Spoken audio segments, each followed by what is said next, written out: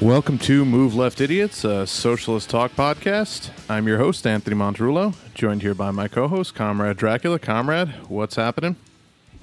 Digging that theme song. We got some good feedback on that. We keep getting good feedback on that song. So, yeah. Love that song, Left of the Walking Dial Rail. Replacements. Yeah. Fucking great. So I posted another fake Near Tannen tweet last night that, you remember back when I posted a fake Near tweet where she praises Hitler for fighting communism, and it got so much attention that like people wrote articles, like fact checker articles about it. Right. We didn't like Snopes or factchecker.org, one of the actual big sites, like write a thing about it.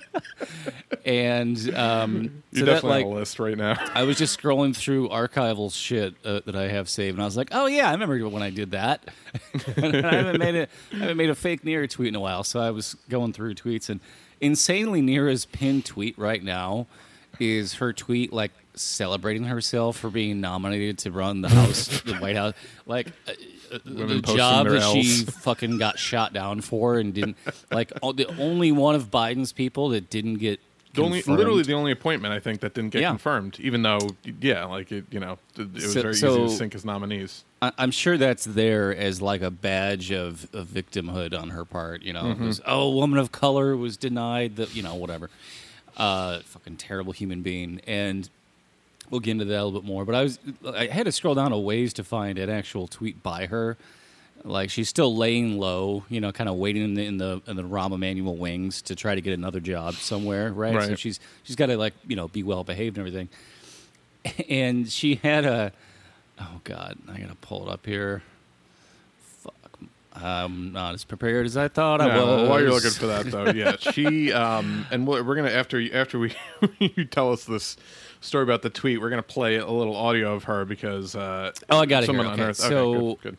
The original tweet, I'll read the original tweet after this, but so the tweet, I only had to change one word to make it horrifying, but the original is horrifying too. So her tweet that I made says, investing in child labor is an employment and growth strategy. Other countries understand that, and it's very clear today.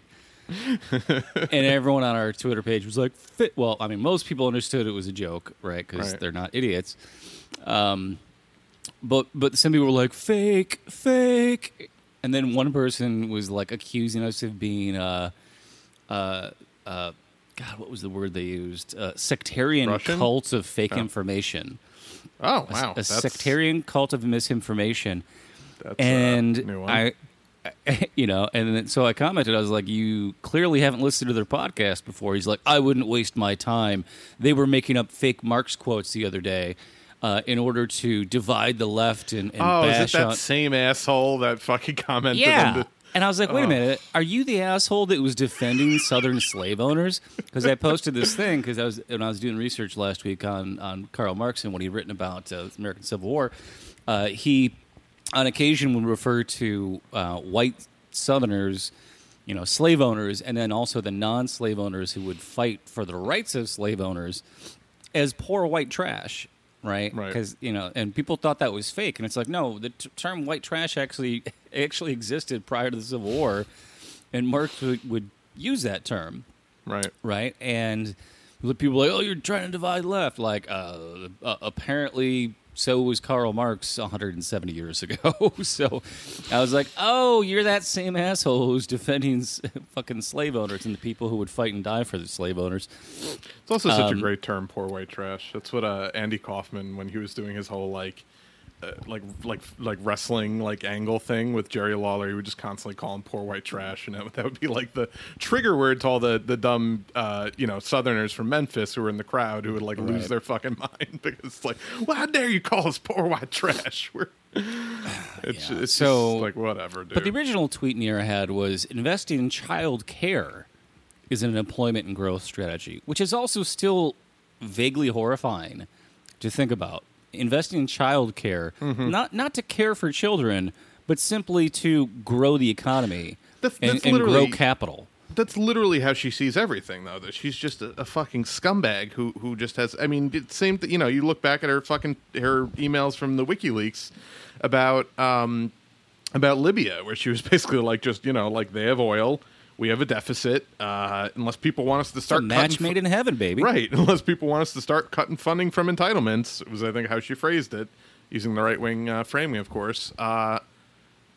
She literally just everything is transactional to her, and nothing makes that more evident than the way that she fucking fawns over a fucking monster war criminal like Benjamin Netanyahu, who we've talked about a lot in the last 3-4 weeks since this whole bombardment of Gaza and the occupied territories has been going on. We've talked a lot about him, but it's funny. It's their littlest massacre to date, so I gotta hope the tide's turning. Only about 300 dead instead of 3,000. Right. They've only killed about 80 to 100 children this time. So, Yeah.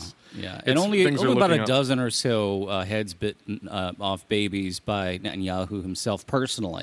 Right. So he's trying to cut back. Oh, God. So, yeah, he's watching his figure. So there is a video here that someone dug up, I guess from 2015 when Nir was hosting Netanyahu at CAP.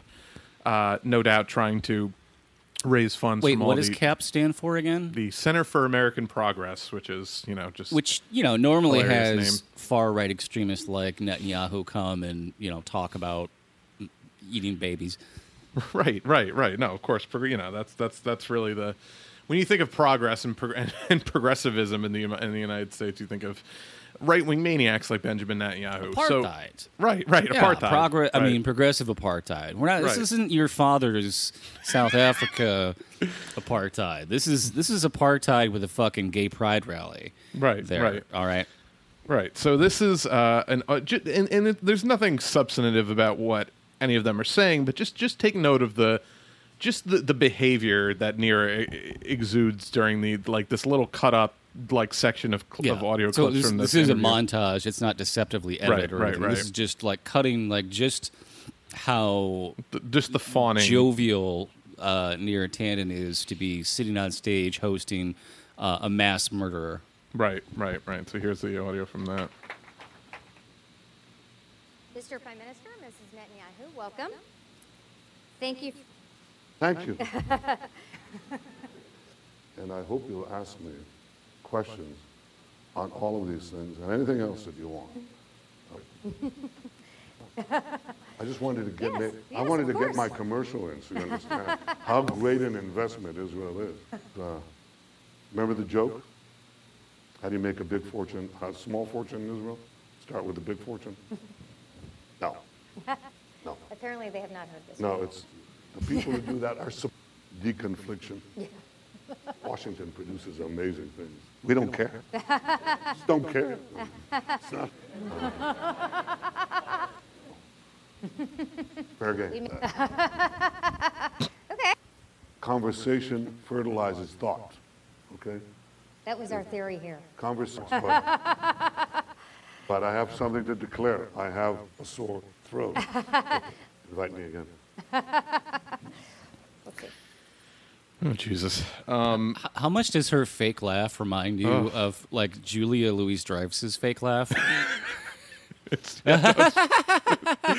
so like it's. I mean, he's got to know that that's a fake laugh. Like, there's no human alive that laughs genuinely at something Right. like there was one genuine laugh in there because he made some joke that the crowd actually laughed at, unlike all the other things that she laughed at, and it's a much different laugh that she gives. The rest of it's just the phoniest fucking.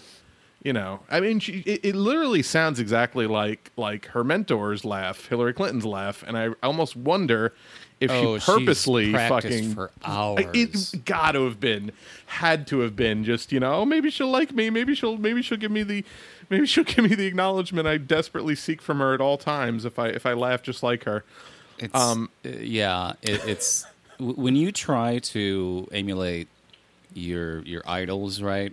Right. In order to attain their level of success, you sit down with videos and audio and spend hundreds of hours trying to copy them. It's Pete Buttigieg trying to copy Barack Obama, sitting there in the mirror, just absolute complete fakery. And I'm going to do it too, or I have done it too, because I wanted to read the part of this comic book about communism, and in prep for it, I was just watching this Kids in the Hall video with Dave Foley from way back in like 1990, like 30 years ago, like 1992, 1991, just doing like a great parody of like all the Cold War propaganda, Bible thumping bullshit. Because we had a great tweet yesterday from the CIA, their blue checked Twitter account. Posted a picture of an unminted coin design to commemorate the failed Bay of Pigs invasion. Depicting what they refer to as a rebel invader stepping over the body of a Castro soldier. I'm pretty sure that they're just admitting that they're the bad guy, right? Like they're just admitting, we wanted to invade their country and take over their country, and so people were, somebody posted a panel from a comic book, and it's a guy hopping off a train, meeting another guy, a handler, and he's like, "Welcome to Chicago. Are you ready to start spreading communism?" And he's like, "Yes, comrade." And it's like, what? What? Somebody asked, like, what is this from? So somebody posted a link to the PDF. I assume if anyone ever goes to Chicago, that's how you'll greet them as they get off the train. Oh, I mean, if they're wearing a COVID mask and right. appropriately. I mean, not now because we kind of got past that. But so someone posted a link to the entire PDF of this amazing comic book. Some kind of publisher. Apparently, I looked this up, and it was originally published by the Ohio Catholic Guild. So you're gonna love this. And the foreword of the comic book series was written by J. Edgar Hoover himself. Oh, wow. Yeah. Noted comic author. Right. Well, he didn't write the whole thing. He just wrote the foreword. But I'm going to read just a little bit from his foreword here, because it's like, this is the head of the FBI, a law enforcement agency, saying, we're going to use our law enforcement capabilities to attack people for political organizing that's protected by the Constitution. So he says here, communism represents the most serious threat facing our way of life. The responsibility of protecting and preserving the freedoms we cherish will soon belong to the members of your generation. The most effective way for you to fight against communism is to learn all you can about it. Do this by pursuing the appropriate courses of study at your school and by reading books and other materials on the subject. Thus equipped, thus equipped, I love that. You will know and understand the nature of communism. This knowledge is most essential, for it helps us recognize and detect the communists as they attempt to infiltrate the various segments of our society. Yours in Christ, J. Edgar Hoover. He didn't say yours in Christ. Did he really sign it that way? No, he didn't sign it that way. That's the way I would have signed it if I was J. Edgar Hoover. Yours in Christ, as it is in heaven, as it is in Chicago. So the comic book is hilarious. Like the first panel is like an entire page, single illustration of communists seizing Petrograd, and like there's a picture of Stalin kind of looking at like people with all the guns and like, or I'm sorry, not Stalin, Lenin, and Lenin's kind of like taken aback, like he's like, oh my goodness, like what have I done? Like even like kind of being like, oh this is terrible. But the next panel kind of is a little bit of narration here, and it jumps into the story. So after it refers to 1917, and then the first panel here.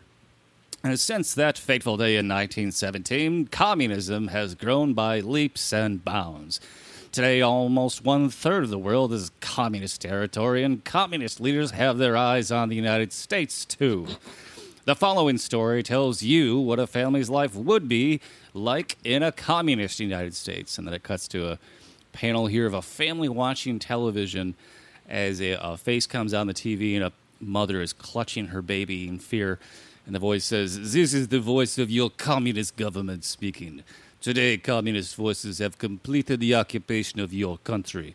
The United States no longer exists. It is now the Union of Soviet States of America. Long live the USSA." And it cuts to the boy turning off the TV, and he says, "What do we do now, Dad?" And Dad says, "We should have done our thinking and praying before this happened, Billy. But it's never too late. Let's go to church and ask God's help." Like, not even ask for God's help, but just ask. Like, you just assume God's not busy and will help you. Like, what if he's got other shit to do? Like, no, right. not ask God for. wants to protect capitalism. That's right. Going to be his number one priority, is to make sure that the last panel here. But a surprise awaits him at the church door. And there's like the church is boarded up, and there's a note, and as the guy reading it, it says the church property has been taken over by the government. They're going to make a communist museum out of it. And then the dad says, "But what about Father Ryan?" Clearly, like the fate of the priest is at stake here. Oh, good Lord. And then the next day, many questions are answered. It says here, all the Catholic priests and sisters are being sent into a labor camp. Those who resist will be killed. It's just like they're doing the same thing with most of the Jews in the Protestant ministries. Or ministers, not ministeries. Right. Well, same fucking thing. And then the son says, "Dad, they can't do this. Let's write a representative in Washington." "But, Billy, we don't have a representative in government anymore. We have to do what the communists tell us to do." So, just right. Like, it is 1961. That's like... And, you know, this is why when I talk to people like my in-laws who are you know, probably were young at that, I'm not good with math right now, but we're coming of age during that time. They're still just so, just like, not even like actively anti-communist, but it's such a given, like, baked in part of their psyches that they're just, everyone's terrified and you know, totally misunderstanding of anything regarding, you know, communism and socialism. Right. It's so baked in. Like, they really did a good job of propagandizing the entire population of the United States. And I mean, you see how it's played out over the last 50 years. Somebody replied, "Why does the CIA even have a Twitter account?" I was like, right. Because of this. Right, because of shit like this. Because they have to have a nonstop media presence, and, you know, it's the same thing with Hamas. You know, it's just foregone conclusion. So this MAGA asshole conservative right wingers were trying to make or say that Black Lives Matter voice support for Hamas. Right. So I clicked on this. This is trending yesterday in Twitter headline here.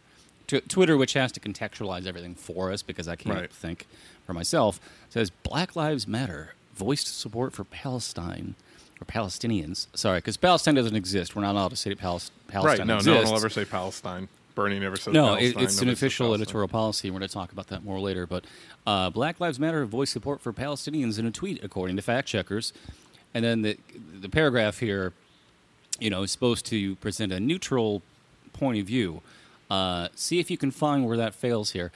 Organizers for the Black Lives Matter movement expressed support for Palestinians in a May 17th tweet amid recent violence in the Middle East between Israeli forces and the Gazan militant group Hamas.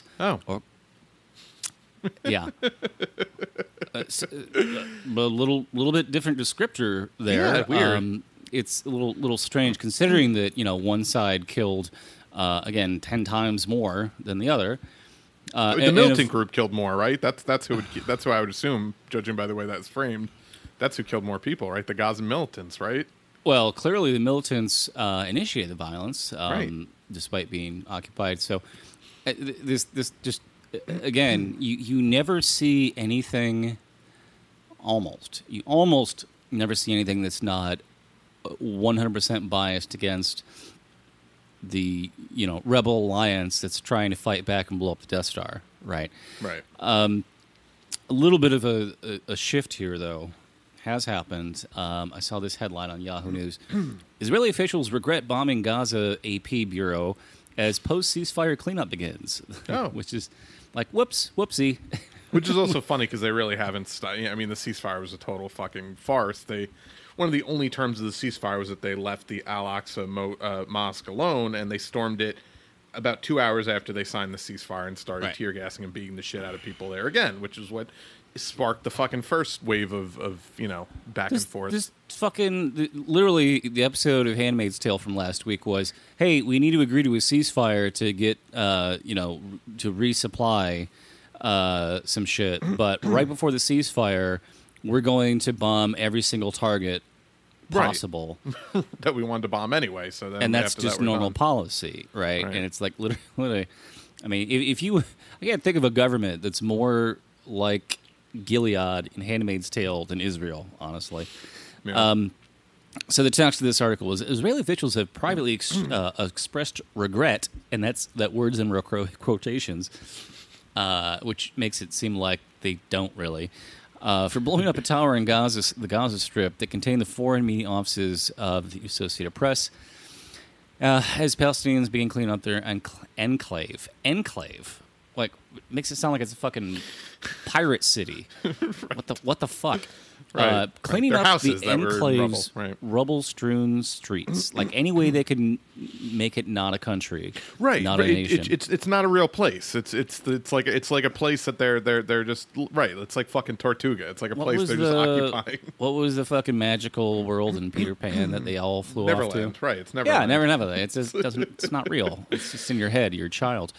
According to the New York Times, some Israeli military officials had argued against the airstrike and now consider it a mistake. Again, mistake in quotations. One official also sorry. Right. Yeah, totally. What up, fellow kids? I've made a mistake, air quotes. One official also felt that the damage caused by the strike to Israel's international reputation outweighed the benefits of destroying Hamas equipment. Yeah, your reputation was sterling before you fucking bomb the Associated Press. Even the framing of that outweighed the benefits of destroying Hamas equipment. Just totally evidence-free claim. No, what equipment? Right. Hamas equipment, aka journalistic, tools of journalism are Hamas equipment. Tools. I guarantee it was like, the AP has the fucking Wi-Fi network, and we have evidence that Hamas had accessed their free Wi-Fi. He was downloading Jay-Z songs using the AP Wi-Fi. We gotta put a stop to this. You know that they fucking do shit. You know that that's all the justification they would use. Of course. Right. Which is why it was probably so flimsy they didn't even show the U.S. because the U.S., who's been backing them 100% all of the way, wouldn't even put their name to the claim that they were shown evidence about AP building housing Hamas. I mean, it's shows you how flimsy that evidence must have been, or non-existent. It must have been. Again, when Anthony Blinken said that he hasn't seen the evidence, it reads as I don't need to see the evidence. I just trust whatever they tell me. Yeah, no, that's also the same for as same as the U.S. media. So here's where it shifts. Here's where there's a shift because if you were to consume all the U.S. media, you would be wise to believe that Hamas is a bunch of guys in turbans with rocket launchers sitting in the back, in the payload of a small Toyota pickup truck, just driving around, firing fucking rockets everywhere, right? Wreaking havoc, they're a terrorist group, right? And if you're an Arab terrorist, nothing you love better than sitting in the back of a small Toyota with a rocket launcher, right? Right. So here's where the article takes a little shift. Hamas denies that its assets were in the media tower and has accused Israel of committing war crimes, again in quotes, by attacking civilian buildings, though Israel rejects this. Dr. Bassam Naim, the head of the Hamas Office of International Relations in Gaza. Oh, weird. What? they have a what now? Right. Like, they're not in a bunker, in a tunnel, like, digging tiger pits for okay, so I'm going to start over here. Dr. Basim Naim, the head of the Hamas and Office of International Relations in Gaza, he's a doctor? That can't be a real... Oh, he's really a doctor, an actual okay. Said that the scenes of Israeli police officers beating Palestinian worshippers at the Al-Aqsa Mosque were what led to the militant group launching a rocket at Jerusalem. Wait, why didn't anyone else report that happening first? That doesn't sound like the narrative that we've all been used to. Another significant factor, he said, was the attempted eviction of Palestinians from the East Jerusalem neighborhood of Sheikh Jarrah. Families facing eviction say Israel is trying to forcibly replace them with Jewish settlers. Quote, when it comes to the last escalation, the story started when the Israelis, against international law, were forcefully evicting our people from their homes, insulting our peaceful worshippers at the mosque compound in the holy month of Ramadan, he said. How did that get through the editors of Yahoo News? That they let a doctor who's the head of the Hamas Office of International Relations, matter-of-factly state what started this conflict. What actually happened. Right. Well, and but then in East Jerusalem, I'm sure that those settlers are just taking back land that was stolen from them. Like that fat Jewish bearded Trump supporter from Brooklyn who was famously seen on video. I don't know if you saw this. This guy's been popping up a lot more because people have found This is the guy that had Trump tattooed on his forehead? And across his gut too, he had it like almost like a rocker, like a rocker on a vest, like Trump 2020 tattooed on his gut. And that's the guy in the video, who, clearly with a Brooklyn accent, who the people were like, "Hey, you stole our fucking house," and he's like, "Well, if it wasn't going to be your house, even if I didn't live here, someone else would. It wouldn't be going back to you." And yeah, that guy is from fucking Brooklyn, and he's a rabid right wing racist Trump supporter. And is currently just stole someone's fucking house and is living there now free. But that's really the face of the occupation, and they want to make it seem like that's not the case. But we see time and time again that is the face of the people who are stealing the fucking houses from these people who have lived there all of their lives for hundreds and hundreds of years. The Palestinians, it's their fucking country. Right. It's just just the fact that. The Yahoo News, which aggregates a lot of their content, so I don't know if it was someone from Yahoo who originally wrote this or it came from somewhere else. But the fact that that wasn't edited out, how often do you ever hear anybody from Hamas actually get quoted? No. Let alone a doctor who's the head of their Office of International Relations. That's completely off script from what we're used to hearing about this. Well, they're just completely misrepresented in the U.S. media. I mean, like you said, they're just thought of as this rogue band of underground terrorists who just kind of rebel scum. Right. Rebel scum. Nothing but rebel scum. It's actually the perfect kind of fictional counterpart, because then you look at the quote unquote rebel alliance and they have working form of government. They have generals. They have senators. They have scientists. It's a whole ecosystem. But if you were growing up in the empire, exactly, it's just insane. And Paul Watson, the founder of the Sea Shepherd Conservation Society, who has taken ships down to ram Japanese whale poachers and violently assault their ships, while still not actually causing any human injury. He was actually a consultant for the Captain Planet cartoon back in the early 90s. Oh, really? Yeah. Love that cartoon. And the whole cartoon was they're going to take direct action to, attack polluters. It was fucking Captain Planet, motherfucker. But he had plot lines that he proposed that were way more radical than what's on the show. Right. And the executives are like, "Oh no, we can't do that. We can't do that because people might start watching the show and start doing that themselves." And he's like, "They should. That's my whole fucking organization. Sea Shepherd is doing this shit, right?" And he got fed up with it and quit as a consultant. He said, "Look, why would you, the whole, it's like Star Wars. The most lucrative film franchise in history is about." using violent tactics against an empire. Like, why would you support these things in fantasy if you don't support them in reality? Right. And just quick sidebar on the Captain Planet thing. I really think that, and people talk about, obviously, just in general, kind of capitalism has radicalized my kind of millennials and younger, our generation. But I think there's also a lot to be said for the fact that the 90s was very Wild West when it came to children's entertainment. And you look at a show like Captain Planet, which had a somewhat radical environmental message, and you look at a show like Dinosaurs, which was this ABC sitcom with like big stuffed, animatronic dinosaurs, but like living like the middle class suburban life. And that show is just blatantly Marxist. Like you can actually go back and watch that show on Disney Plus. Sure. And it's fucking hilarious, but I also watch it and I'm like, I can't believe that like some right wing nut job, like, because it was on ABC. It's not like it's just fucking tucked away. Like, didn't have this show taken off the air because it covers like just so many topics about workers' rights and about socialism and about the environment and climate change, like in the early 90s, like 91, 92. And I really think a lot of shit like that, because there was a lot more, at the advent of like the expansion of cable, where there started to be a lot more networks and a lot more need for content, there couldn't be as much policing of like messaging behind shows like that. And I think a lot of shit snuck through the cracks, which you just don't see today because it's just all homogenized crap made by the same three companies. But sure. Well, I mean, you could argue Simpsons was Simpsons too, of course, fairly Marxist. And, no, for sure. It's just, even when Lisa Simpson, who is just blatantly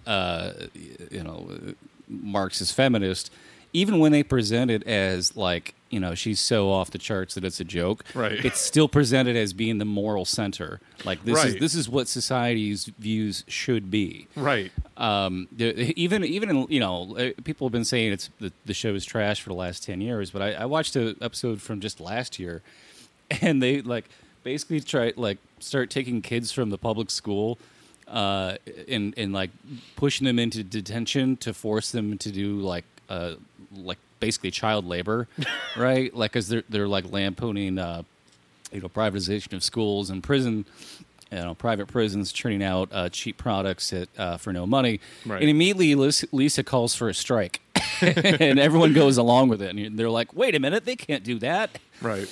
They can't strike if we don't pay them." We've actually now, I think, come full circle to where that stuff is like, there's a place for that sort of stuff on mainstream television where like, I think in the, it was really big in the 90s when no one was paying attention. And then it really got like the late 90s to the, early 10s were just real fucking dire for any kind of like good, especially children's program or adolescent program. It was just real fucking mindless garbage.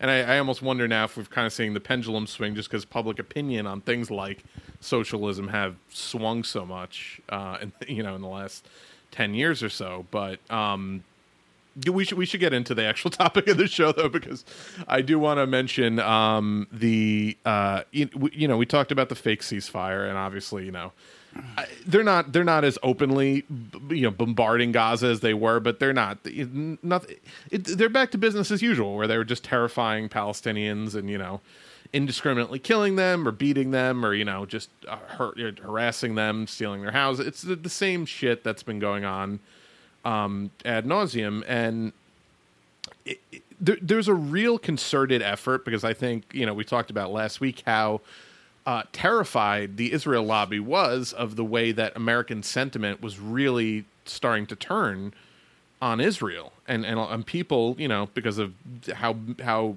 ubiquitous social media is now compared to, even 2014, the last time they bombarded Gaza, significantly at least.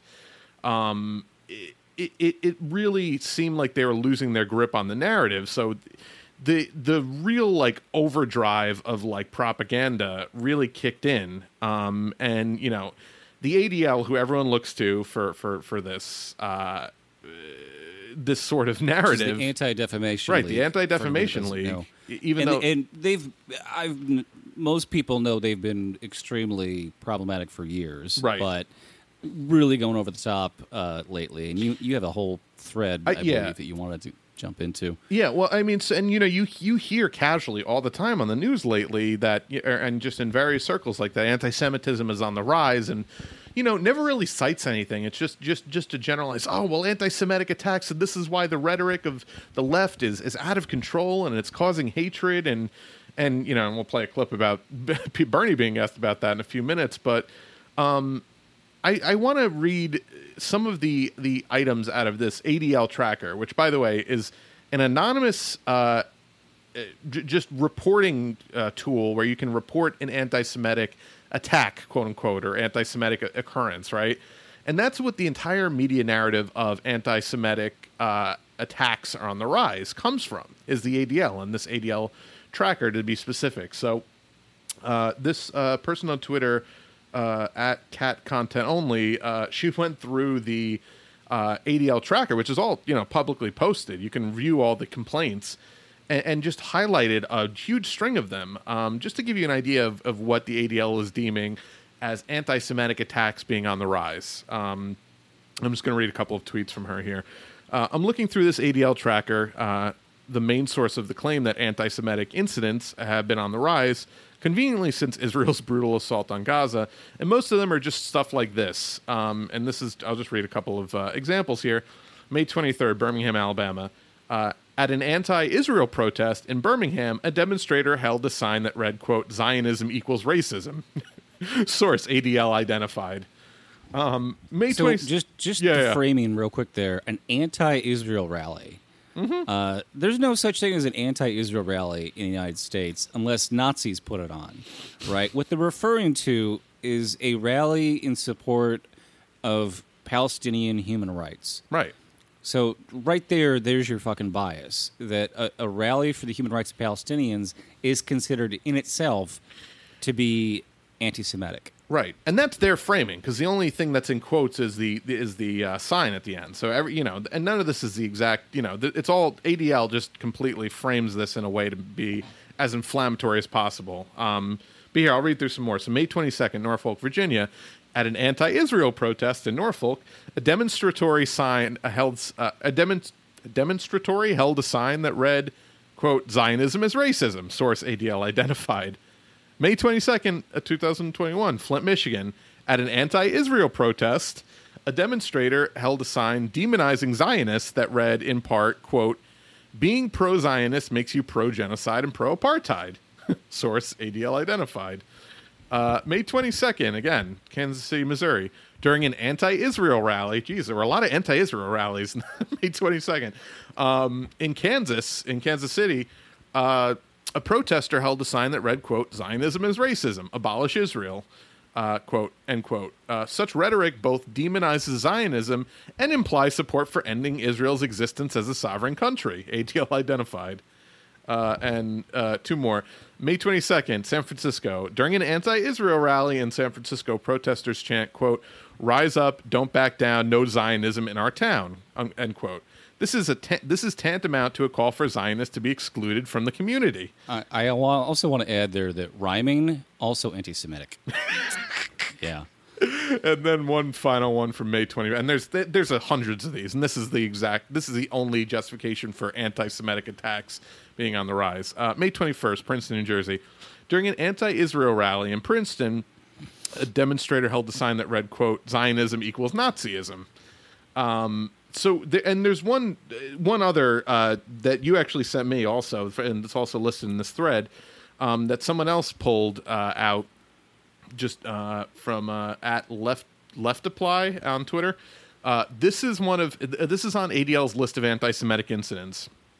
I was at this protest, and what actually happened was that the couple showed up, and the man tried to hit people with a flagpole while his wife filmed. He got detained by police and was later arrested. And what the ADL framed that as was Westlake, Ohio. A Jewish couple at a counter-protest of an anti-Israel rally were assaulted by anti-Israel protesters. They said that the protesters also burned his yarmulke. So, just total fucking fiction and total lack of context for the fact that this guy was showing up like a maniac trying to assault people with a flagpole. Well, but this is how this kind of list of help me, I'm the victim when I showed up to harass people, is how you have AOC trying to qualify all of her statements by saying, well, I'm supporting Palestine, but yes, I also agree that anti-Semitic attacks are on the rise. So they're parroting bullshit without any factual basis for this kind of stuff. This is like I could just make up anything I want and submit it. Right. Without, I can just and none of those things are anti-Semitic. Like, that's the funny thing is, like, even if you want to say those things all really happen, like, literally none of those things are anti-Semitic. And none of those things are ever being vetted or investigated. It's just, we got another one.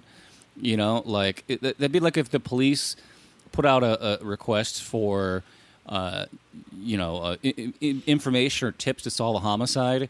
And, if it's a hot button, highly reported case, they always get way more people calling, like crank fucking calls of people just like trying to report their neighbor because they don't like their neighbor. Right. And they were like, we've had over 5,000 suspects in this murder case. Look how good we're doing. No, the police would be like, we got bombarded with fucking fake bullshit. Like that's why they don't do that very often, because they have to investigate 5,000 fucking tips that are probably bullshit. Right. And when, I'm sorry. But like the ADL is just like, oh yes, more. Give us more. Give us more. Give us as many as we can. Right. And then on top of that, then you've got Mark Ruffalo, who's usually good on everything. Mark Ruffalo, yeah. Fucking Ruffalo, whatever the fuck. The Hulk. He's the fucking Hulk. He comes out and so tail between his legs, bootlicking, tweets out the other night, I have reflected and wanted to apologize for posts during the recent Israeli-Hamas fighting. Again, not Palestine. No. Hamas. Not Palestinians, even. Yeah. I want to apologize for suggesting that Israel's committing genocide. Again, in quotes. It's not accurate. It's inflammatory, disrespectful, and is being used to justify anti-Semitism here and abroad. No, it's not. Now is the time to avoid hyperbole. Hyperbole. I just fucking can't. And this, again, you're seeing this in a mass. There's some letter that like 200 like celebrities fucking signed, dickheads like John Legend and people like that. Fucking Sacha Baron Cohen, who's terrible on this issue for whatever reason, even though he can't imagine why. He can. Well, but the thing is, he can make a whole show about how fucking psychotic right wingers are. And then he supports the most radical right-wing fucking lunatic government in the Middle East, in fucking Israel. But he wrote a song called "Throw the Jew Down the Well." Right. We're really gonna watch out for the rise of anti-Semitism. Says the guy who wrote the song "Throw the Jew Down the Well." And the thing is, like, when he did that, when he went to that rodeo and sung that song, like people they weren't comfortable with it. They finally just went along with it because, like, he just kept doing it long enough. Like, out of politeness. And it's like there's nothing inherently anti-Jew about anyone's ideology. You got to go back really, really far. Again, outside like the Nazis, Germany, in the 1870s, to really see the roots of anti-Semitism. As we talked about. They're the ones that came up with the whole idea of only Jews being Semitic. When Semitic actually is, it's about 300 million people. It was a way to otherize the Jews and as Semites rather than just saying that Arabs are Semites and basically everyone from the Middle East is a Semite, is Semitic. But you know what the fucking thing that's making me nuts about this is that I'm seeing a lot of people. Even people we're friends with on on Twitter and shit like that are on the left that'll fucking pay lip service to this totally made up fucking narrative, and they're like, well, I don't want to see any anti-Semitism in leftist spaces and blah blah blah. It's like, fuck you. You know what? Fuck you. You're fucking carrying water for people that are just making up bullshit, and you're then validating that by acknowledging it from the left and acting like it's a real thing instead of just a made up, totally fucking fake narrative to justify the fucking continued apartheid of the fucking Palestinians. I mean, there's something to be said for not allowing things that are explicitly anti-Jewish, because I don't want to dabble in that. I will say that I have seen a couple of things. One of the rallies I went to that I did see, out of 25,000 people, I saw one guy there with a sign that said Hitler didn't finish the job. Right, and that guy's a Nazi. Like, that guy's not a leftist, like that. I mean, he was Arab, but okay, that was clearly 1 out of 25,000 people I don't think there's a systemic problem there. No. Right? And he was young. He's really fucking young. He was part of like the rowdy crowd that was, burning a flag and everything. But, again, burning a flag, also not anti-Semitic or anti-Jewish. That is the political symbol of a nation, or at least some settler colonial enterprise parading as a nation. Right. But the problem... American corporate entity. Yeah, the big problem with Mark Ruffalo, the Hulk, saying that, calling what Israel's doing genocide is hyperbolic is that he's completely wrong. And the UN has reiterated this over and over and over. Right, affirmed that it. He's fucking wrong. And the fact that, like, he knows that he's wrong, but he has to put this fucking tweet out because he got a call from Disney saying, you need to not say those things because you're part of our family. We own you. We own everything that you say and do.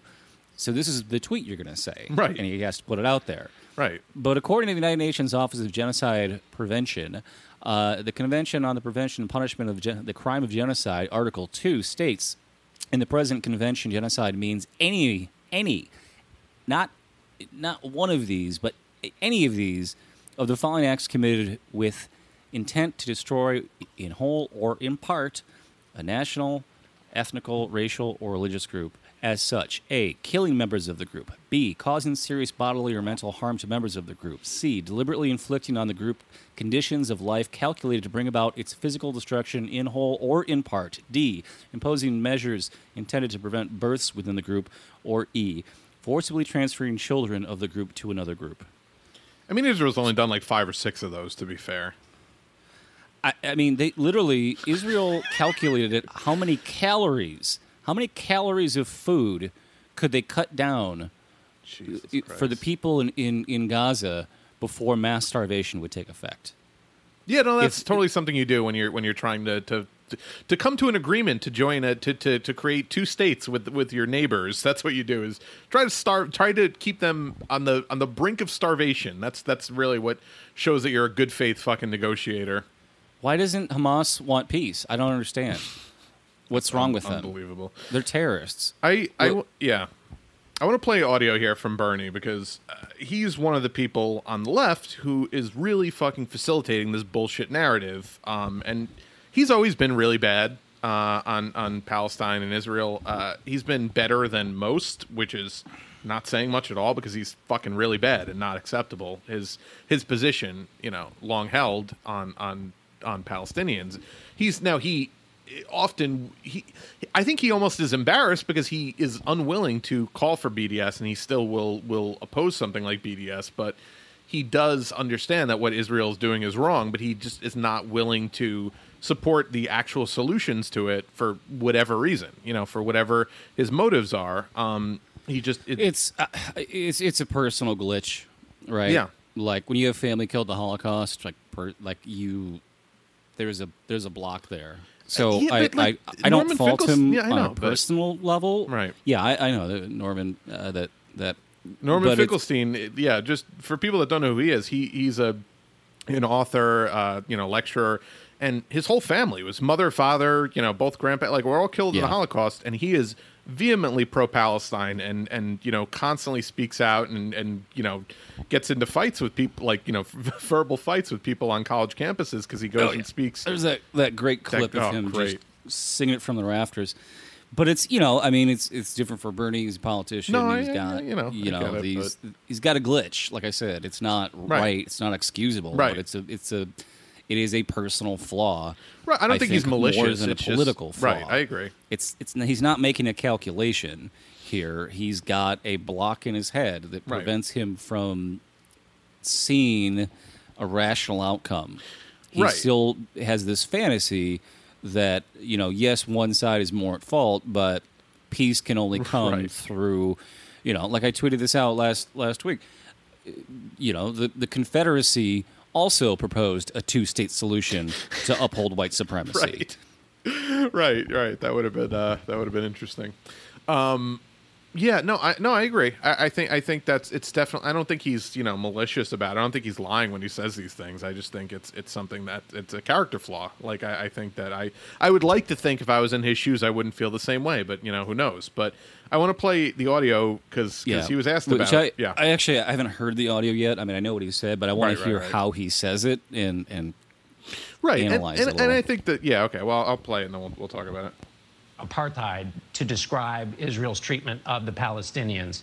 A number of them liberals in the House who used that language. The executive director of the American Jewish Congress, who handled Jewish outreach for your campaign, has said that word, Joel Rubin, has said that using that word has increased the level of vitriol that has contributed to this anti-Semitism. Do you think those who share your view should not use that kind of language? Well, I think we should tone down the rhetoric. I think our goal is very simple. It is to understand that what's going on in Gaza today is unsustainable. When you have 70% of the young people unemployed, when people cannot leave the community, when hospitals and wastewater plants have been destroyed, that is unsustainable. And the job of the United States is to bring people together. And that is what we have got to try to do. So just it's not that anything he said was like offensive. It's just like you're not saying anything. Like you're not saying anything. Yeah, he pivots though. Right. He said, "Well, when hospitals and wastewater plants have been destroyed, I wonder who destroyed them." Right. Is it Hamas? Is it Israel? We'll never know. Only we knew how.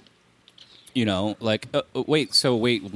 One side in the conflict is targeting the other's hospitals and drinking water facilities? Critical infrastructure, which is like one of the biggest war crimes you can commit. Because I'm pretty sure, according to the UN, that would constitute deliberately inflicting on a group conditions of life calculated to bring about its physical destruction in whole or in part, which would be genocide. Oh, weird that that's actually the definition. We need to tone down the rhetoric a little bit here. Right, and he's not even willing to say apartheid because like we said, I mean what they're doing is just genocide. Apartheid's really a tame descriptor for what they're doing. Apartheid is a lot less. Yeah, again, targeting hospitals and drinking water. That's also imposing measures intended to prevent births within the group. Right, exactly. And there's no hospitals, there's no drinking water. Probably not a good time to have a baby. Right, so it's the Cowboys going west and killing all the buffalo and leaving them there to rot. Not because they didn't like buffalo; they clearly didn't need the meat. They wanted to raise cattle instead. They just wanted to wipe out the food source of the indigenous tribes in the plains. Right, and they knew if they kill all the buffalo, the Indians would die off. Right, for the crime of living in a place that they lived in forever. Can't call that genocide, though, according to Bernie Sanders. No. That's too inflammatory of a rhetoric. Right, so just remember that next time you hear someone, including people on the left, people that you consider allies, saying things like, "Oh, everyone needs to tone down the rhetoric," and and just propping up this. Look, you can literally find somebody online or at a big rally like that or at any big gathering saying anything. Like you could literally find out of a hat an anecdotal instance of anything. It does not mean it's endemic. It does not mean it's on the rise. And do some fucking research before you parrot that bullshit and thereby validate that false claim, which is being used to silence criticism of the genocidal government of fucking Israel. Like that's what you're doing by parroting that. So just be aware of that. Fucking people that say that January 6th was worse than 9/11. Oh God! Well, AOC's in therapy now about January 6th. So I don't fault her because that's a personal thing. Again, no, I'm not criticizing therapy in general. Right. I'm just right. It's just fucking. But yeah, I mean, I tweeted this yesterday. It's sadly hilarious to watch Mark Ruffalo and Chris Pratt and the rest of the Marvel neo-lib actors fail to realize that Wakanda is Palestine and Thanos is Israel. Like again, right. You were in a fucking movie that describes the imbalance of power and people using violence to fight against an imperial force, one of the oldest, trying to wipe people out, trying to erase half of the entire population, and you fought against them and killed them. right? But oh no, Hamas, they're bad. It's in the primordial like soup of storytelling is that struggle, and people still just don't recognize it when it applies to things that are uncomfortable for them. Like that's right. It's just unbelievable how people can and have blind that's why spots. the CIA has a fucking Twitter account, right? So that you fall for it, so that you side with the oppressor every fucking time in real life, and then they go and fund movies like, like fucking Black Panther, where the CIA is literally in the movie as the good guy. And the bad guy is totally fucking right in that movie. But they make him do one sort of evil thing to make it seem like, that he's, Right. Oh, he poisoned a lady in a museum who was fucking stole a bunch of like indigenous artwork, right? He roofied her coffee, so he's the bad guy. Right. That's, again, same thing with Falcon and the Winter Soldier. They had the... They were like Antifa, right? Like the people. Yeah, yeah. They were like, hey, we want to. They were called the Flag Smashers. They wanted a world without borders, and they were stealing vaccines to get them to people that they were being withheld from. Man, what villains! Right, but then they had them like blow up a building with innocent people in it for no fucking reason, just to make them the bad guy. And it's like, God fucking damn it! Like. Right.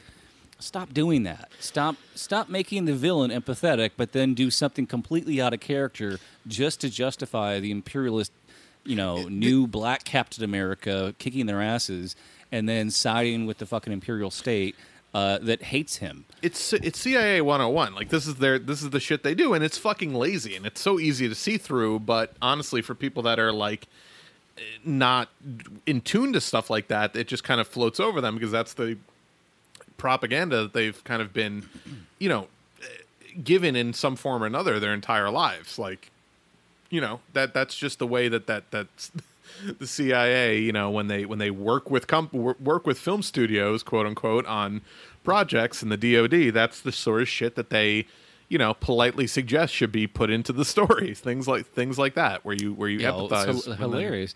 Well, and the other funniest thing is like the true villain in Falcon and the Winter Soldier is the CIA themselves, and they say that, but it's like they don't dwell on it. They mention it, right. And then they never show anyone representing the CIA as being the villain. It's like they have to, like they can't even not admit that they're the bad guy in a lot of these backplots. Right. It's just like they're so nebulous and unseen that they're never like the real focus. It's never like, here comes Iron Man to fucking shoot missiles at the Quantico, Virginia. No, no, it's the FBI. What's the CIA headquarters? Langley. Langley, there you go. Like it's never like let's go there.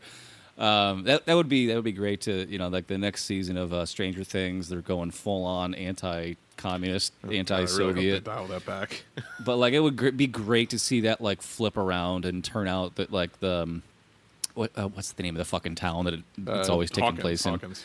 Yeah, it'd be great to find out that like that monster laboratory where they're burrowing portals into other worlds was really the CIA all the time, right? And then Hooper just goes in and starts fucking just breaking the jaws of every CIA fucking stooge in there. He's just like, I don't fucking care, I'm the sheriff. Hey, man, we reviewed this like a couple of years ago. It seems like now the Stranger Things season 3. And I really think people, especially leftists, got a little too self-serious about like, oh, this show's so anti-communist. Like it's a fucking like the Soviets on that show were like such a parody of actual like it felt like it was almost parodying the 80s movies of the time. The one fucking guy, it was a parody of 80s Cold War hysteria, But they made the character so likable and memeable that he. Oh, dude! Was it Sergey or Alexei? I think it was. The fucking R.I.P. That little nerd with his fucking with his glasses. Yeah, that guy was so great. I didn't never feel like Stranger Things was like a serious piece of propaganda. But it's infectious. It's everywhere else. Right. I mean, I started just because I was bored. And hated myself enough. I threw on Wonder Woman 1984. Oh, God. And holy fucking shit. Talk about, I mean... I have to pretend that's Pedro's brother, Pedro's twin brother in that movie, because I can't imagine he would have... Just the fact that you have a Wonder Woman with a blatantly Israeli accent, and then like all the other Amazonian women also have to have that Right. Israeli, Hebrew accent, is kind of weird. I'm sure this was like, a thing that she has in her writer that, she wants to use her native accent, which, I mean, there's no problem with that in and of itself. Whatever, right? But then you have a character that's just like, half the movie is her blowing up Muslims. Right. And then she, because there's this the MacGuffin in the movie is this little crystal that grants wishes, right? So she wishes to bring back fucking Chris Pine, from the other movie who where dies in the he first died, Wonder Woman. which literally the crystal can make things out of thin air. But instead of doing that, she puts his soul into the body of another guy to like control his she body. like steals his body, right? Right, Like, and then she has sex with him, so like against his will. right. Right, like, and if there's anything, more of an unintended allegory for Israel just being like, hey, you know what? That body over there is now ours, and we own it, and we control it, and we're going to fuck it. Right. Like that's just it's our house. It's this body that we and you gotta watch the pitch meeting video for that, because like, you ever watch these pitch meeting videos? No, it's like a spoof of what a pitch meeting for this story would be like. Yeah, so it's this guy, and he plays in every 5-minute episode pitch meeting. He plays the producer for the studio and the writer, and so it's a parody pitch meeting in which usually the producer only cares about money, but still has some moral issue with like the problems of the movie, but the writer is just like, but don't worry about it, it's going to make a ton of money. He's like, well, I do like money. And so go and watch it. It's really I'll funny. check that. It's a good sketch, because he won't get off of it. He's like, wait, but doesn't this mean that she's basically sexually assaulting a stranger? Couldn't you just have Chris Pine appear out of thin air and just be his own person? He's like, well, we could do that, but we're not going to. So I wish she used that crystal to wish for some acting ability. That would have really been a good use of that the crystal. And the first one wasn't that bad. No, it was enjoy. It was definitely among the better DC cinematic universe movies, which is not saying much. And she had a little bit of an emotional range. And in this one, she's just like, oh, I'm an anthropologist. I work in a museum, and my personality is completely wooden, and I don't react to anything. And really bad. Yeah, I watched really like bad. half of it and shut it off. The fucking mall scene at the beginning. Like, so I first saw it about half a year ago. Somebody clipped out the mall kidnapping hostage scene and played it out of context, and I was just like, this is, what the fuck parody is this of? Right. And someone's like, oh no, this is a real scene from Wonder Woman 1984. I'm like, this is god fucking awful.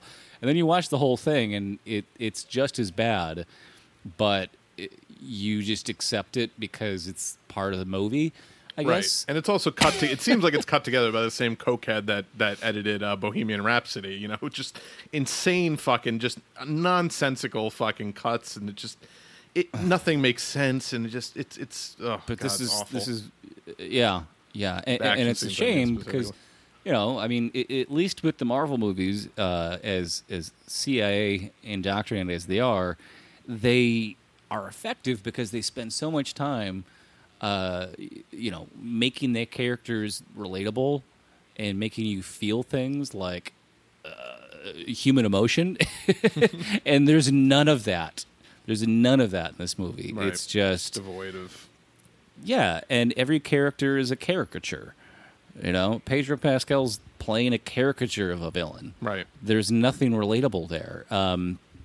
Versus, when you watch him play the villain in Prospect, which was a little sci-fi indie film made for about $6 million, and they didn't need an alien world to be, a extraterrestrial planet. They just went out and shot it in a park in Seattle. Nice. Save a ton of money. And he you watched Mandalorian too. Like, he can play. He's got a lot of emotional range. Like you could completely cover his face for an entire fucking TV show, right? And you get more emotion out of him that's genuine. Just his than you voice do and from, like the way he moves his body, like not even seeing his face. Yeah. It really is amazing. But yeah, so it is Anyway, a shame. But Wonder Woman 1984, fucking garbage. Don't watch it. just like everything she's involved with. Yeah. By the way, real quick before we get off the topic of Israel, I do want to read out this because this was an all-timer. This tweet, and Meltdown May was pretty quiet, but I think this kind of made up for it at the end of the month. There's just pretty much everything that this person was tweeting. And for people that aren't familiar with her, Eve Bartlow on Twitter is a self-proclaimed Zionist from Scotland, I believe. She's not even like from the U.S. or from Israel, so I don't know why she's constantly in the news. But I don't believe you can be from Ireland or Scotland and not support Palestine. Like that's not a real thing. Right. Or she's probably really just British and lives there because she likes the vacations. Yeah. If you told me she was British and she was a fucking Zionist, I'd be like, oh yeah, no, British is fucking they're worse than us. Oh yeah, all the racist British, the racists and the TERFs have a are cottage so much in Scotland somewhere. Right, they're just so much worse than even the American ones. But no, she tweeted out, and she's been tweeting out bullshit all fucking the entirety of this saga. But she tweeted out. My Jewish friend saw a sign that said free parking and panicked that it said free Palestine. The Jews are tired. So apparently we're on the hook for her fucking psychoses that or not even her. Well, she says her friend. I'm sure she means herself when she says that. But saw a sign that said free parking and thought it said free Palestine. So that is. Where is there a sign that says free parking? Right, that's the other thing. I was like, I don't know. Free parking doesn't have a sign. It's just there's just no sign about like pay to park or no parking. There's a sign when you have to pay to park, right? Which all parking should not be free, by the way. So yeah, another thing that conservatives made up just to be mad at. There was this other tweet. I don't have it in front of me, but someone was like, raise your hand if you've ever had someone scream free Palestine at you after learning that you're Jewish. Right. I was like, first of all, that doesn't happen. And second of all, imagine being Jewish and not vehemently agreeing if someone shouted free Palestine. Right. Oh God! And people that make these specious claims, they're never fucking leftists. They're always fucking. You look at their profile, and they're always like Zionists. They always just retweet. And there, a lot of people that like will tweet shit like that are like quiet ones who won't say things like, explicitly, but they'll just retweet articles that are clearly written with an anti-Palestinian bent to them or things like that. But yeah, I did happen to catch that this week, and I thought that was top notch. But yeah, it's just people are. By the way, Eve Bartlow deleted that tweet because it got so badly ratioed by people being, no, that didn't happen. No, it didn't. And also, she really doesn't like it when you call her Eve Fartlow in her replies, which is what everyone has been doing. Very amusing. But yeah, just really. It's those dirtbag leftists that are. What did you want to? Oh yeah. I was just gonna make a comment about Bedbug Stevens. What's that guy's name? Oh yeah, Brett Stevens. Oh what? Yeah, he wrote some other fucking psycho article this week, didn't he? I have no idea. I'm just glad he's not on Twitter. Actually, I'm not. I wish he was on Twitter so I could fucking harass him. But let me just go through my notes here. Oh, here's a great headline. I don't have anything else to add to it, but I just want to read this headline. President Biden and Anthony Fauci join forces with YouTubers to combat Gen Z vaccine hesitancy. Like, if anything will get Gen Z kids to get a vaccine, it's going to be President Biden and Anthony Fauci, who are collectively 160 years older than they are. Oh my God! So I just searched for Brett Stevens because I wanted to see if there was a tweet. I'm sorry, an article that he wrote recently, because I do remember seeing his name. And one of Eve Bartlow's tweets popped up because she wrote an article for Tablet Mag called "The Social Media Pogrom," and apparently this is the first paragraph of this very serious article that she wrote. Mm-hmm. I don't know who crafted the first tweet that simply said, quote, Eve Fartlow, but whoever it was, Potter Human, started a fire. Over the past 2 weeks, Twitter has been littered with the words, quote, Eve Fartlow. Every time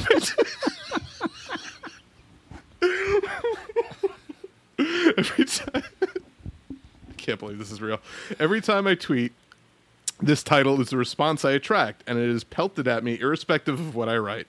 Hundreds of trolls, some with blue ticks and some without, just started responding to me, Eve Fartlow. Some people have recently switched it to Eve Shartlow, but Eve Fartlow seems to be the one. Oh, she's so fucking started this herself. Oh, I know. She loves this attention. She really is a glutton for it. But Eve Fartlow seems to be the one that sticks. If we donated a JNF tree to Israel for every time someone tweeted Eve Fartlow, there'd be no Negev left. I don't know what that means, but this is so. I mean, this is just an epic meltdown. I really. And by the way, the article I found that Bret Stephens wrote, opinion: anti-Zionism isn't anti-Semitism. Someone didn't get the memo. So yeah, just. Oh man. Anyway, these fucking people are lunatics. I just, Twitter is not your fucking free therapist. Like we are not there to fucking, coddle your psychoses. Please take that somewhere else and don't project onto us all of your fucking insecurities. That's all I want to say about people like Eve Bartlow. But I'll tell you this, yeah. It's pretty much the point where, anti-Zionism is basically being anti-New York Times columnist. right. Fucking Barry Weiss and Bret Barry Stephens Weiss. and- The New York Times wasn't genocidal enough for her, so she quit. Right. Just Unbelievable. So I wanted to mention a couple things on Biden because, we've just given up. Like, the left has just given up on fighting for anything. Because the media is going to act like he's fucking, Eugene Debs. I mean, it's amazing the coverage he gets versus the actual substance of everything he does, and it's just beyond the point where we can even fight it. I think at this point, how would, yeah. So, headline: Biden to mark Floyd anniversary with a discussion, not a deal. The marker Biden said to pass a major police reform bill couldn't have been clearer. He urged lawmakers directly in his address to Congress last month to, quote, get it done next month by the first anniversary of George Floyd's death, end quote. But as it became clear that no bill would arrive by Tuesday, White House officials spent last week wrestling with how Biden could mark the moment instead. The debate in the White House about how to mark the anniversary of Floyd's death is twofold. An official familiar with the discussion said some officials are concerned about doing anything that might scuttle legislative negotiations. what does that That mean? are still viewed as productive. Biden is also trying to balance bringing law enforcement back into the tent while appropriately remembering what put them out of the tent, the official said. Fucking Christ. So... Yeah, I'm sorry. What legislative negotiations are necessary when you control the House and the Senate? Literally none, but they're just what are you unwilling to do negotiating? anything at all. I mean, it's Who are just, you negotiating with? he wants to give the police more money. That is what he thinks is the solution to this problem, is to give them more fucking money and not to do away with qualified immunity. Those are Biden's two big fucking solutions of this whole fucking thing. Give them more money so they can bring in that fucking maniac who tells them that they should learn how to not be fine with killing children. Like that's Right. It's like, look, Hannibal Lecter, we know you ate all those people, but we need you to catch Buffalo Bill. So we're going to bring you out of retirement and strap you to a fucking... By the way, they did this whole fucking disgusting fucking photo op media tour with George Floyd's poor fucking family who were subjected to this and, tricked into doing this. And... there's Nancy Pelosi had a gross press conference where she Pelosi, basically once again thanked George Floyd for dying. Right, while stroking his daughter's hair, which is also super racist to be. The audio doesn't do it justice. No. You gotta see the image of it. It's so the most gross. Ghastly, disgusting image. And just the way she says everything, it's just so phony. It's disgusting. But one of George Floyd's family members, George Floyd's sister, wouldn't go to Washington, and this is actually what she said. Bridget Floyd, who instead held a moment of silence at a celebration of life event in a downtown Minneapolis park, explained why she did not go to Washington. Quote, I was going to D.C. For Biden to sign a bill, she said. Biden has not signed that bill. Biden has broke a promise. She added a message for the president, quote, "Get your people in order." So at least one member of the Floyd family is not fucking putting up with the bullshit that liberals always... Watch her mysteriously disappear. Right. She'll never be invited on as a media, spokesperson for the Floyd family. You know that. Yeah, you remember all the Ferguson protesters who just mysteriously got murdered? Right, in like lynching style murders, after. Right. It's... Or even more ominous, how the two main people who were suing Kevin Spacey for sexual assault mysteriously got killed. Right, young people. Like also, shortly after. Kevin Spacey, who then put out, year after year Christmas holiday videos, God, those fucking videos, creepy as hell, in which he talked about killing people with kindness, like in character as his House of Cards guy, and like literally his accusers just got killed, and then he talks about the bumping off his enemies. That's and now he's got a new movie. He's got a new movie deal finally. He's got a new movie where he is investigating like a child predator or something. Like he's like, I swear to God, that's the synopsis of the movie. He's like Who's directing? Woody Allen? Right. I mean, this is just the 2010s, 2020s equivalent of fucking OJ writing If I Did It, writing that book. Like this is the same shit. Like those videos. Did you watch any of that Mia Farrow documentary that they just came out with? No. Was it good? No, I mean, it's like the thing is, she's so biased that it's hard to believe anything she says, and a lot of the accusations are just like normal things that anyone who's neurotic might do. Right. But again, there's tons of creepy stuff. There's nothing that's like, there's no smoking gun of like, oh, I walked in and he was molesting a child.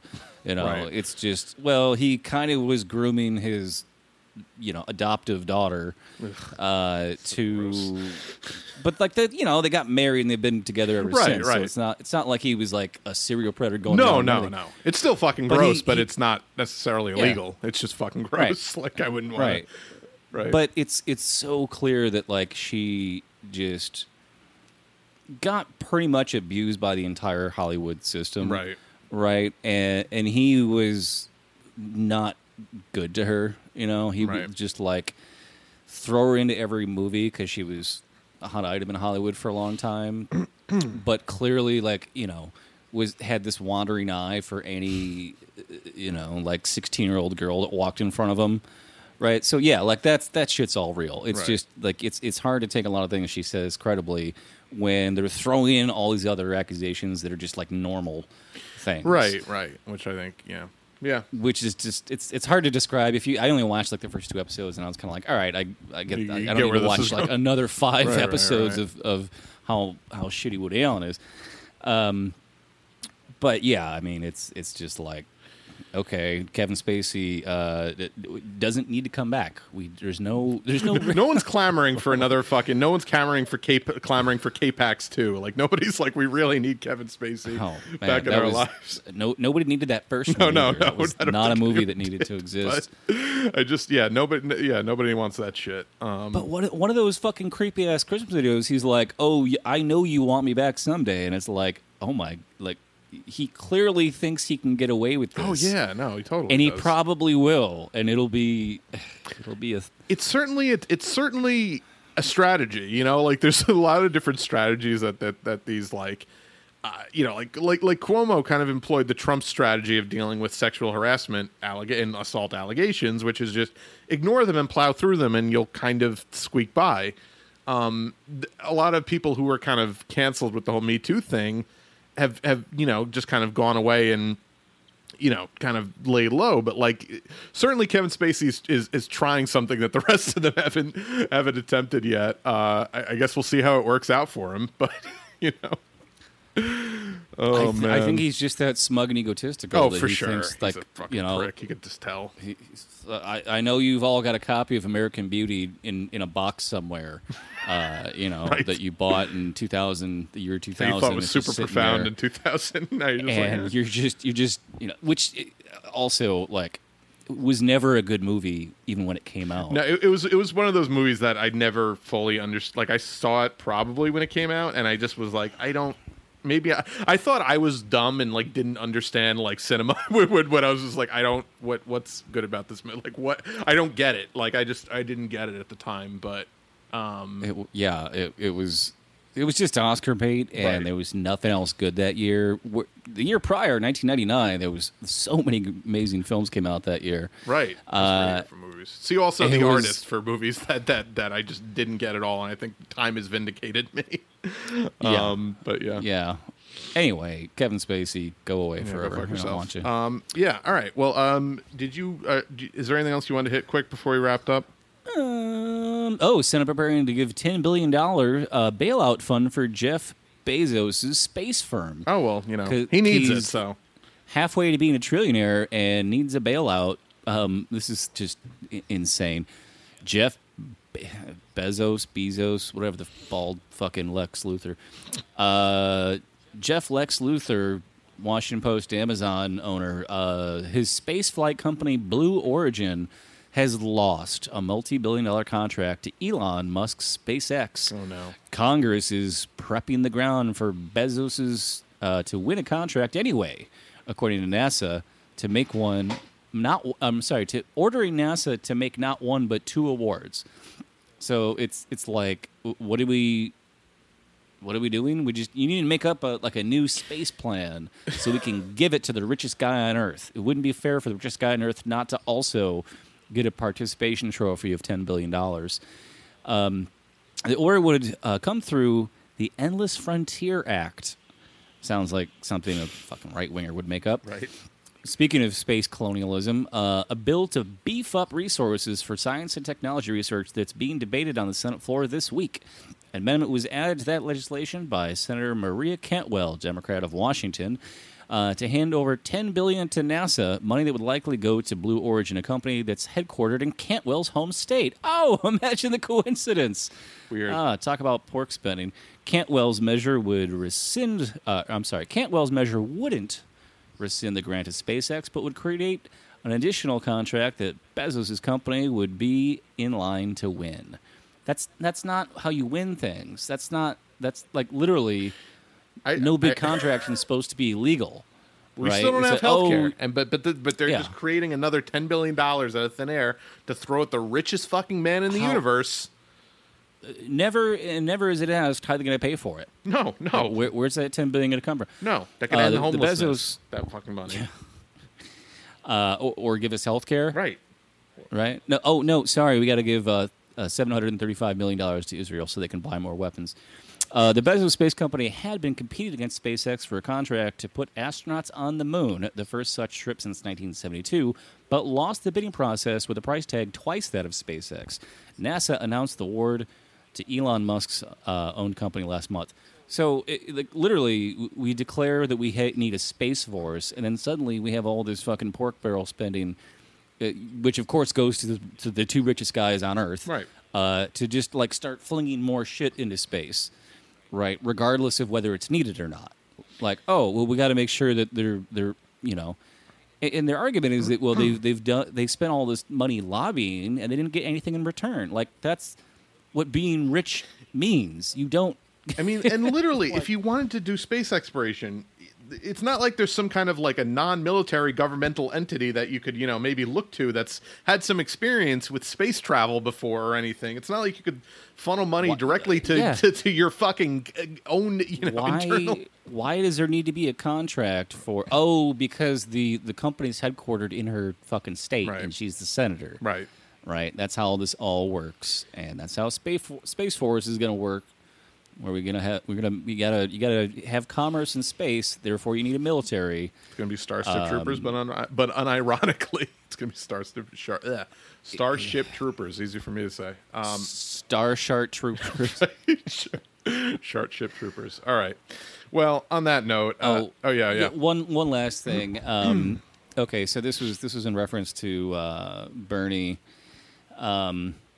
Bernie was going to put a stop to Biden's $735 million weapons deal to Israel. And now that Israel is stopping the bombing, Bernie's not going to stand in opposition to it anymore. And Sanders, according to an aide, told the press that returning to a pre-war status quo was insufficient.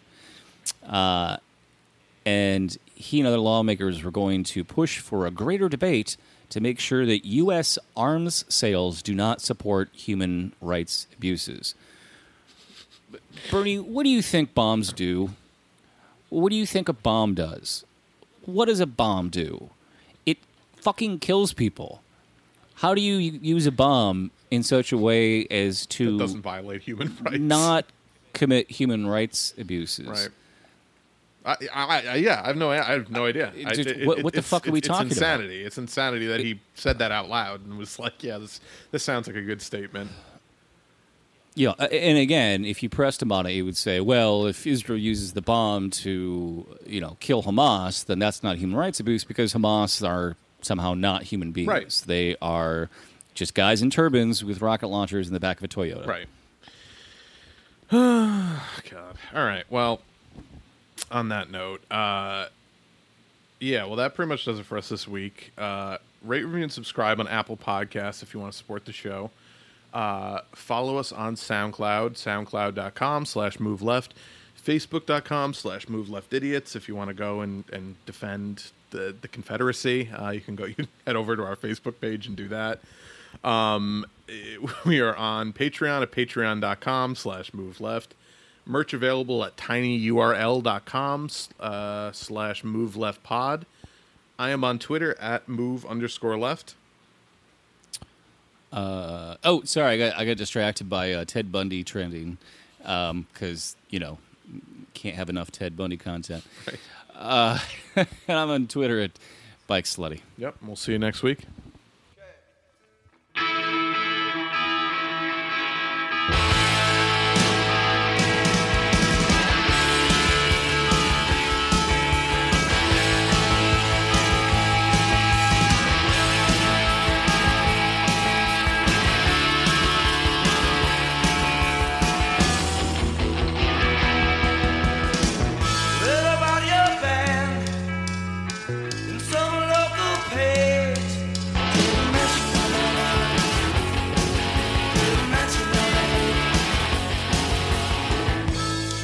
Georgia breeze